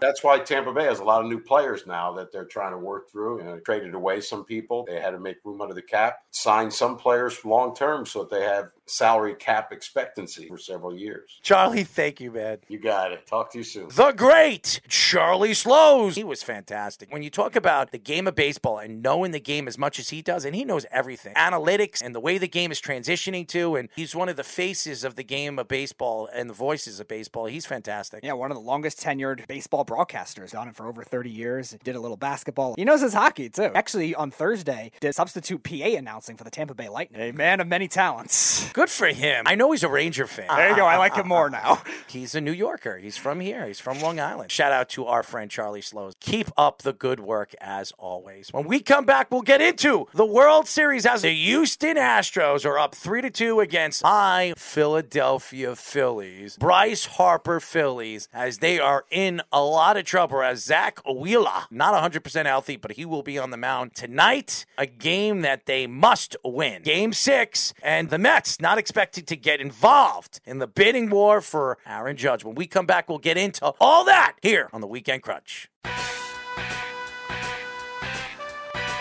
We are back, ladies and gentlemen. As you know, this is the Weekend Crunch. I'm your host, Errol Marks, my co-host, Speedy Petey.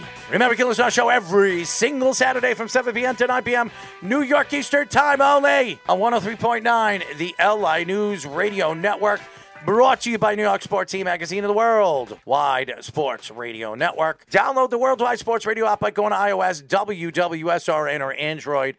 Worldwide Sports Radio Network. We have fun on this show, ladies and gentlemen, and we love to go through the weekend sports and give you our takes of what is going on in sports, not just New York sports, but around the country. And one sport that's going on where there are no New York teams in it, it's the World Series. Just 3 ex-Met pitchers, that's it. There you go. Noah Syndergaard, Zach Wheeler. Rafael Montero. That's right. 3 top prospects for the New York Mets. One from one team could win the World Series, and the other 2 can win the World Series on the other side. So 3 players could win a World Series. It's crazy, but that's baseball. Nothing is guaranteed in baseball, that's for sure. But why don't we get into it? I've watched this series, and there's a lot to talk about. Game number 1, when Verlander had a 5-0 lead, and somehow the Philadelphia Phillies came back. I don't know what happened to the pitching, but it didn't exist. McCullers gave up the most home runs as a starting pitcher in a World Series, and then you saw the Philadelphia Phillies take a 2-1 lead, and then the last 2 games after that, they were the Stros. The Stros took control of this series, and they're getting timely pitching from Verlander and their young pitching, and this bullpen is pretty stout. A no-hitter the other day, they've been unbelievable, and now they're going back into enemy territory in Houston, where the fans are loud and crazy and cheating. I'm just kidding. Fans are cheating now, too? Oh, boy. I don't know. Maybe they're shooting hot dogs out of their buns and telling them what strike and what ball's coming out of the pitcher's hand. But Philadelphia's in a lot of trouble, and they have to depend on their ace to go out there, even hurt, and try to win that baseball game. If they do that, they take it to a Game 7, and anything could happen. Before I get to Game 6, Noah Syndergaard, I'm glad you got to witness a combined no-hitter in person against your own team after the comments you made about my New York Mets earlier in the season, saying that was fraudulent. Now you got to witness one in person in Game 4 of the World Series. But yeah,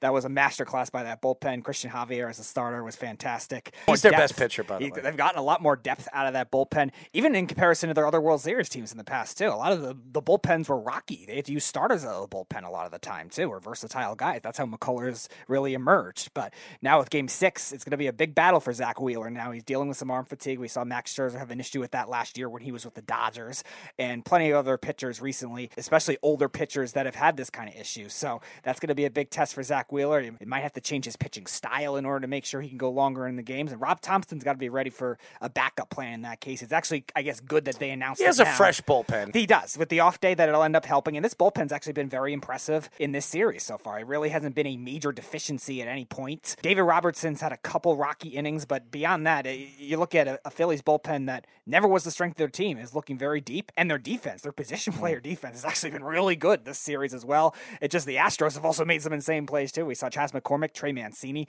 make some great plays in Game 5, and 2 pitching master classes going at it. Right now, the better hitting team is Philadelphia, but not by much. And both teams have timely pitching. They've both pitched very, very well in this series. And who knows? Anything's possible. Anything could happen. And a lot of people think Philadelphia is done. My uncle thinks Philadelphia is done. I don't believe so. If somehow Wheeler can come out the winner of this game, it's going to a Game 7. If it goes to a Game 7, any possible thing could happen. You're going to see a battle of depth from both ways. I think we're going to see young pitchers with the Astros because they're not really big length guys. Both Valdez. I don't know if Javier will be available. I would love to see a Game 7. The Phillies are going to do that too because they're going to have to pitch Wheeler to save their season, and they're going to have to go with something else when it comes to either starting Suarez or Gibson. There's a lot of options they could go to, and then they're going to play a bullpen game too. So expect that if there is a Game 7. It's going to be really, really fun. And then there's this whole Aaron Judge thing, and we're waiting for Aaron Judge to be announced as the MVP of the league. We know he is, and we all know Paul Goldschmidt in the National League is going to be the MVP. But this story is going to blow up. After this series is over, the big story is where Aaron Judge is going to go. Is he staying with the Yankees? Is he going to San Francisco?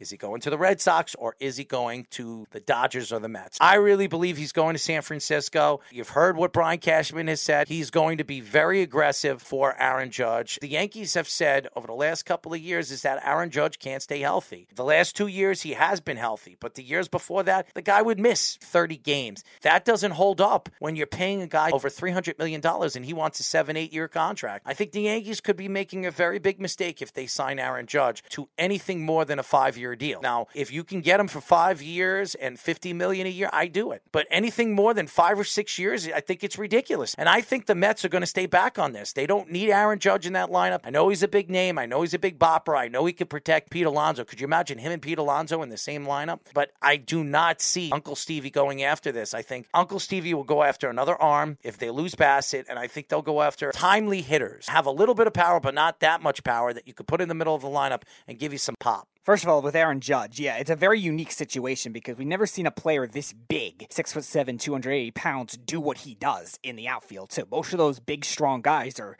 designated hitters, first basemen, and they're more durable because they're not doing all those things. Aaron Judge plays great defense in center field. He steals bases. He scores runs. He runs the bases very well. That's going to be a big thing to a team that's going to have to get that kind of investment because you're getting a player that is being forced to do things that are out of the norm of his body type, really. We see that in the NFL all the time with a lot of tight ends that are really big, and a lot of them have injury issues throughout their career. Look at somebody like Gronk, Tyler Eifert, guys like that. Those big, stocky guys that really have issues with that. So that's going to be a big gamble for any team to do that. I definitely don't want the Mets to do it just because I think the Mets' approach has to be a little different this offseason. I think they realize that this old school identity thing is not going to necessarily work as a long-term thing. We saw both Scherzer and DeGrom kind of wear down towards the end of the year. Whether they were pitching hurt in the playoffs or not was another story, but either way, they mismanage it. So get some guys that are younger, get some guys that are tradable contracts, guys that are controllable through arbitration that they could have for a while. Get some depth in that bullpen, too. They have one lefty, and that's Joely Rodriguez, who was horrible this year.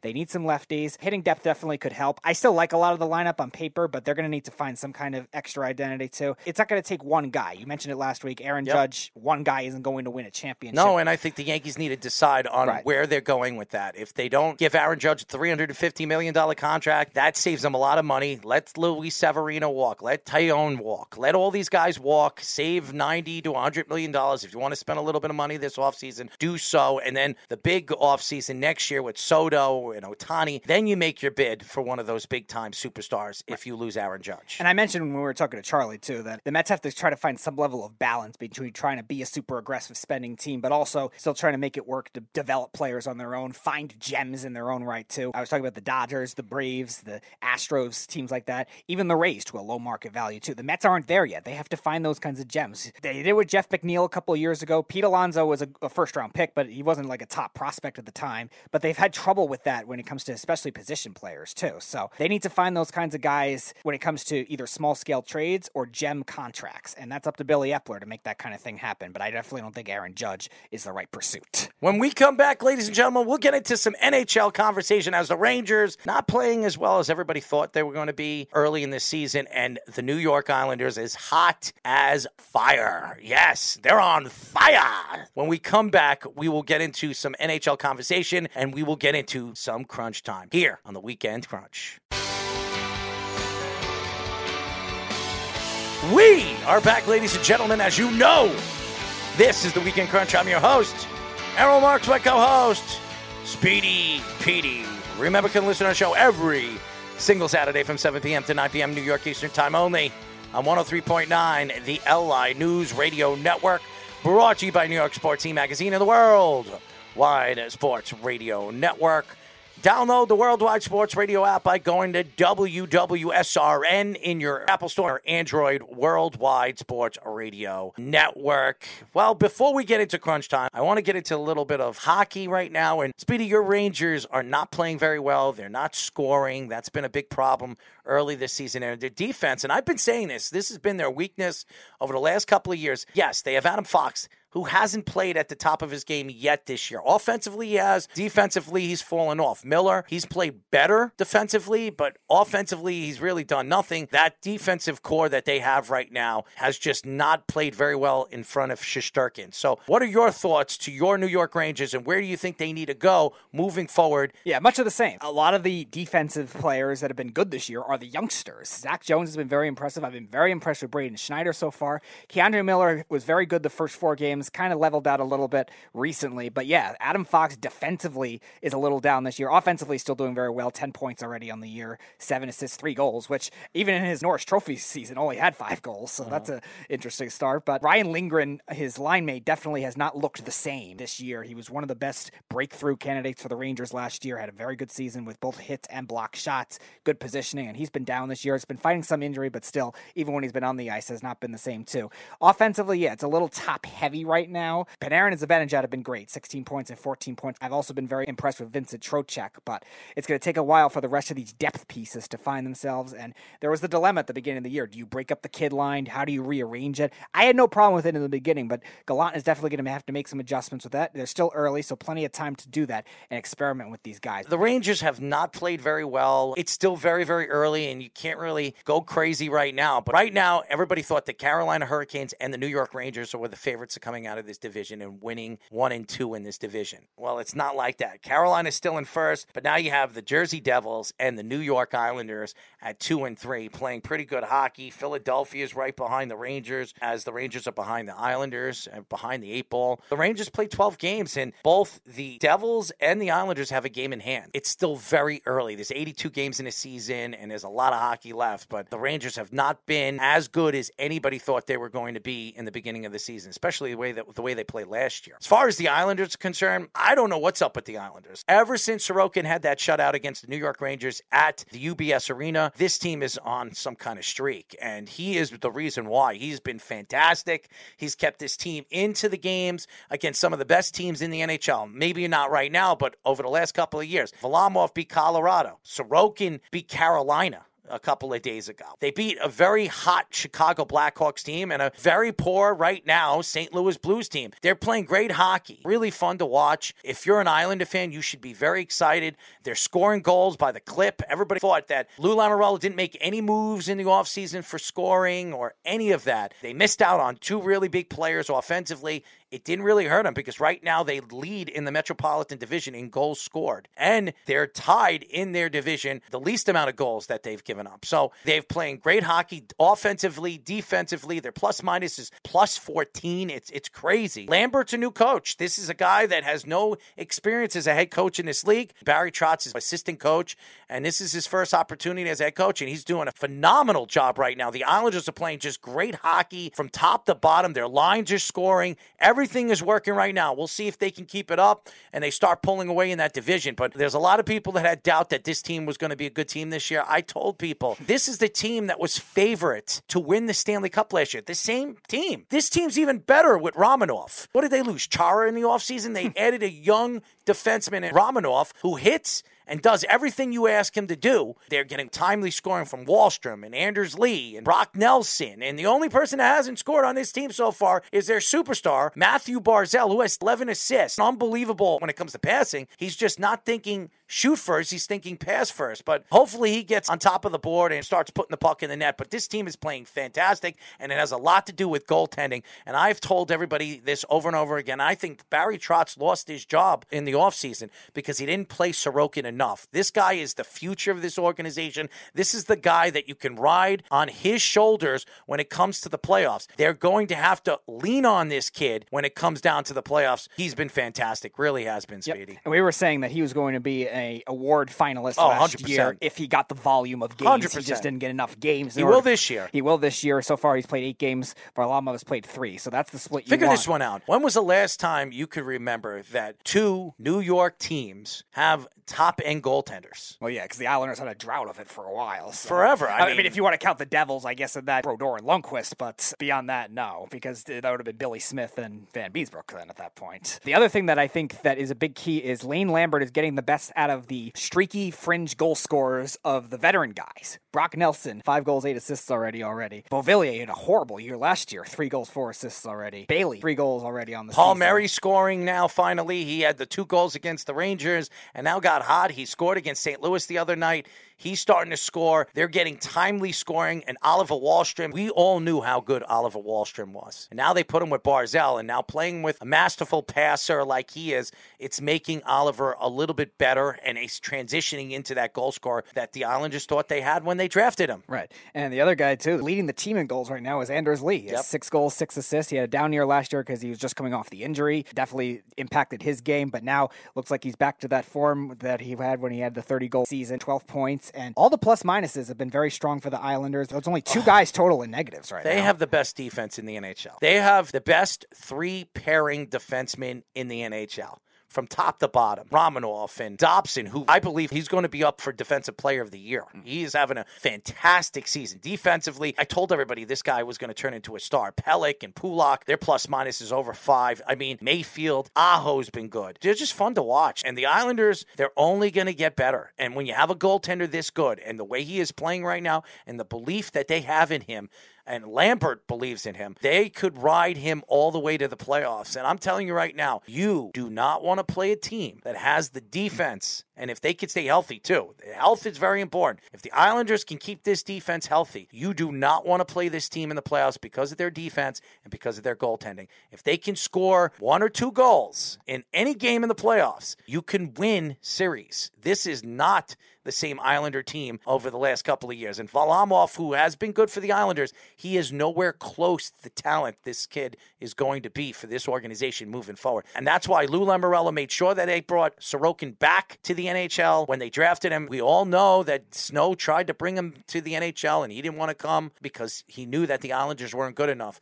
When Lamoriello came here, Lamoriello talked this kid into coming up from Russia, from the KHL, where he was the most dominant goaltender in the KHL for all those years, and now he's starting to show everybody why he is one of the best young goaltenders in the NHL. It's fantastic. Speedy, are you ready? Yep, it is time for Crunch Time! It's time for Crunch Time. Read the time. Gotta see the pitch. All right, we'll start Crunch Time with the return of college football. The top 4 college football playoffs first week came out, the rankings. It is Tennessee number 1, Ohio State 2, Georgia 3, and Clemson number 4. Buy or sell, at least 2 of those teams will miss the college football playoff. I'm going to buy it. I don't know where Clemson is. I don't know how good Clemson is. And is Tennessee as good as everybody thinks they are? Yes, they beat Alabama. Yes, they're undefeated and they're playing as well as they are, but are they going to stay undefeated? I think one of these teams are going to be very, very surprised as they get closer to the ball games. I'm going to sell it because I do think the Tennessee-Georgia scenario is very obtainable as long as one team doesn't get swept. Georgia beats Tennessee this week, but I think that if they play in the SEC championship game again, I don't think Tennessee loses again. Georgia will be undefeated. I think they'll split with each other and both get in. I definitely think Ohio State gets in. And Clemson, I don't believe should have been number 4. I thought TCU should have been number 4. I don't think they're going to make it anyway.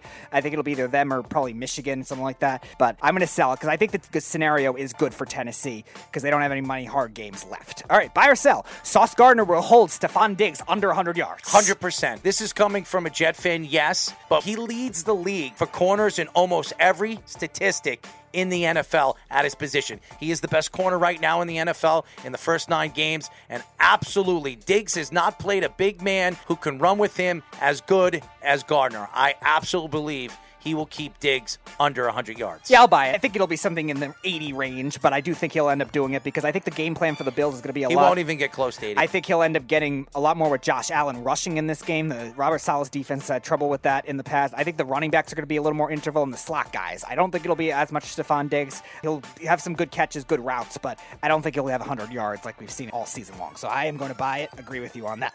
Buy or sell. Sean Marks will be fired within the next month. I'm going to sell that. I don't think in the next month, but I do believe he's going to be fired at the end of the year, so I'm going to sell it. Yeah, I'm thinking the same way. I'm going to sell it too. I think he'll be fired at the end of the year. It's just like too much all at once that's happening. Who knows what the next end of drama will be, but yeah, I'll sell it as well. All right, buy or sell. Either the Mets or the Yankees will end up with Carlos Correa in the offseason. I'm going to buy it. I think it's going to be the Mets, not the Yankees. Now, if the Yankees lose Aaron Judge, it could be the Yankees. So if they keep Aaron Judge, he goes to the Mets. If they lose Aaron Judge, he goes to the Yankees. So I absolutely buy it. I'm going to sell it. I just think the Yankees are also liking a lot of what they've seen with the younger shortstops, too, that I don't think they're going to really rush. They're going to move that. him to second base. It's possible. I mean, yeah, they could trade Gleyber Torres. That's what I think they're going to do. But I think the Yankees will definitely pursue some other things if they get more pitching depth, because they're going to lose a lot of pitchers in the offseason, too. And the Mets, I don't think they're right now in position to add just another infielder. If they're going to go for bats, they're going to go for outfielders or catchers. So I'm going to sell that. All right, buy or sell. Matthew Barzal will get his first goal of the season with the next 5 games. Oh, I absolutely buy it. He's too good of a goal scorer. He's too good of a player not to have any goals in the first 12 games that the Islanders have. Yes, I absolutely buy it. Yeah, I'm going to buy it too. I think it's only a matter of time. Teams will key in on him, force him to shoot a lot more, and Matthew Barzal himself will be able to have some more confidence in his shot. Too talented. Yeah, so I agree with you. I will buy that as well.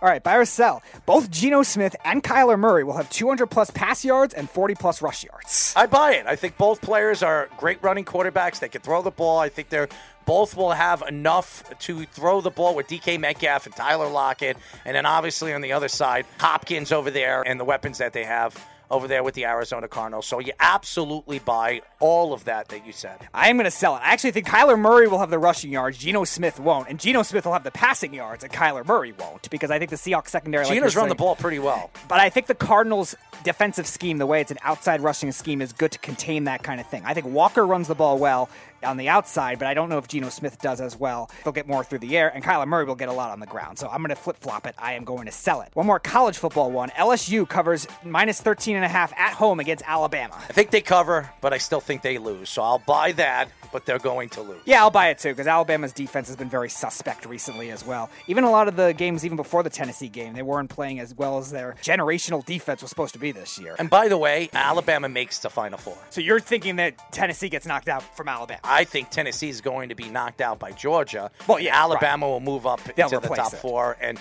Alabama's not losing another game. Gotcha. I'll definitely buy that, though. They cover, but they will not win. All right, buy or sell. Derrick Henry will have 120-plus rushing yards against the Chiefs. Absolutely buy it. He's the only one that's going to have any yards or anything in that game. I don't trust the Kansas City Chiefs front 7 on stopping the run. They have played better in the run over the last couple of weeks. This is a complete different beast. So I absolutely buy it. I am going to sell it for the reason of he'll have his big carries, but I do think they're also going to be far behind in the game where they're not going to be able to run the ball as much anymore. Now, we've seen Derrick Henry still, when they're behind by 10 or something like that, still run the ball a lot, but I don't expect it. I think the Chiefs will get a huge lead in the first half and just take over. They're a second quarter team, and I think they'll have a big lead at the half. So I am going to sell. I just don't think he'll get enough carries. All right, last one. The World Series will go to a Game 7. I'm going to buy it. I think Zach Wheeler can do it. Everybody keeps talking about his injury. Andy Pettit-esque. I think he's going to go out there in game number 6 and give the Philadelphia Phillies a gem. They'll get an early lead in the game with some power in that lineup, and they win it, and they take it all the way to a Game 7, and it's anybody's ball game. So absolutely buy it. Well, we're both being very predictable. I had Astros in 6. I'm going to stick with it. Valdez has been very good, too. I think you're going to get a great pitcher's duel. I think Zach Wheeler will pitch inspired, kind of like Zach Greinke did for the Astros in Game 7 against the Nationals. I think they'll both play well, and I think the Astros will just hit it late. I mentioned that as kind of a down for them in this series. I think they'll win it late, 7th, 8th inning, and they'll take it home. Astros win it in 6. I am going to sell it. Ladies and gentlemen, that is it for our show. I hope everybody had a good time. Thank you to our very special guest, Washington Nationals radio play-by-play broadcaster, Charlie Slows. He's fantastic. I want to give a shout-out to our Moneyline Mania team that were not on tonight. They'll be back next week with their great picks. If you're following that, guys, you're going to win money. Listen to our top handicappers. They're all over the country. They're the best of the best. They are 84.5% right. 9 months they've been on a show. They've given you winners. If you want to make money, keep listening to the show. Next week, they'll be back from the Breeders' Cup. Thank you to all the fans. Thank you for all the people that listen to our show throughout Long Island, throughout the country, on iHeartRadio. Keep listening to the Sports Loudmouths on the Worldwide Sports Radio Network. Check out our app. We'll be on Wednesdays and Thursdays. Thank you, thank you, thank you. We'll talk to you next week. Good night.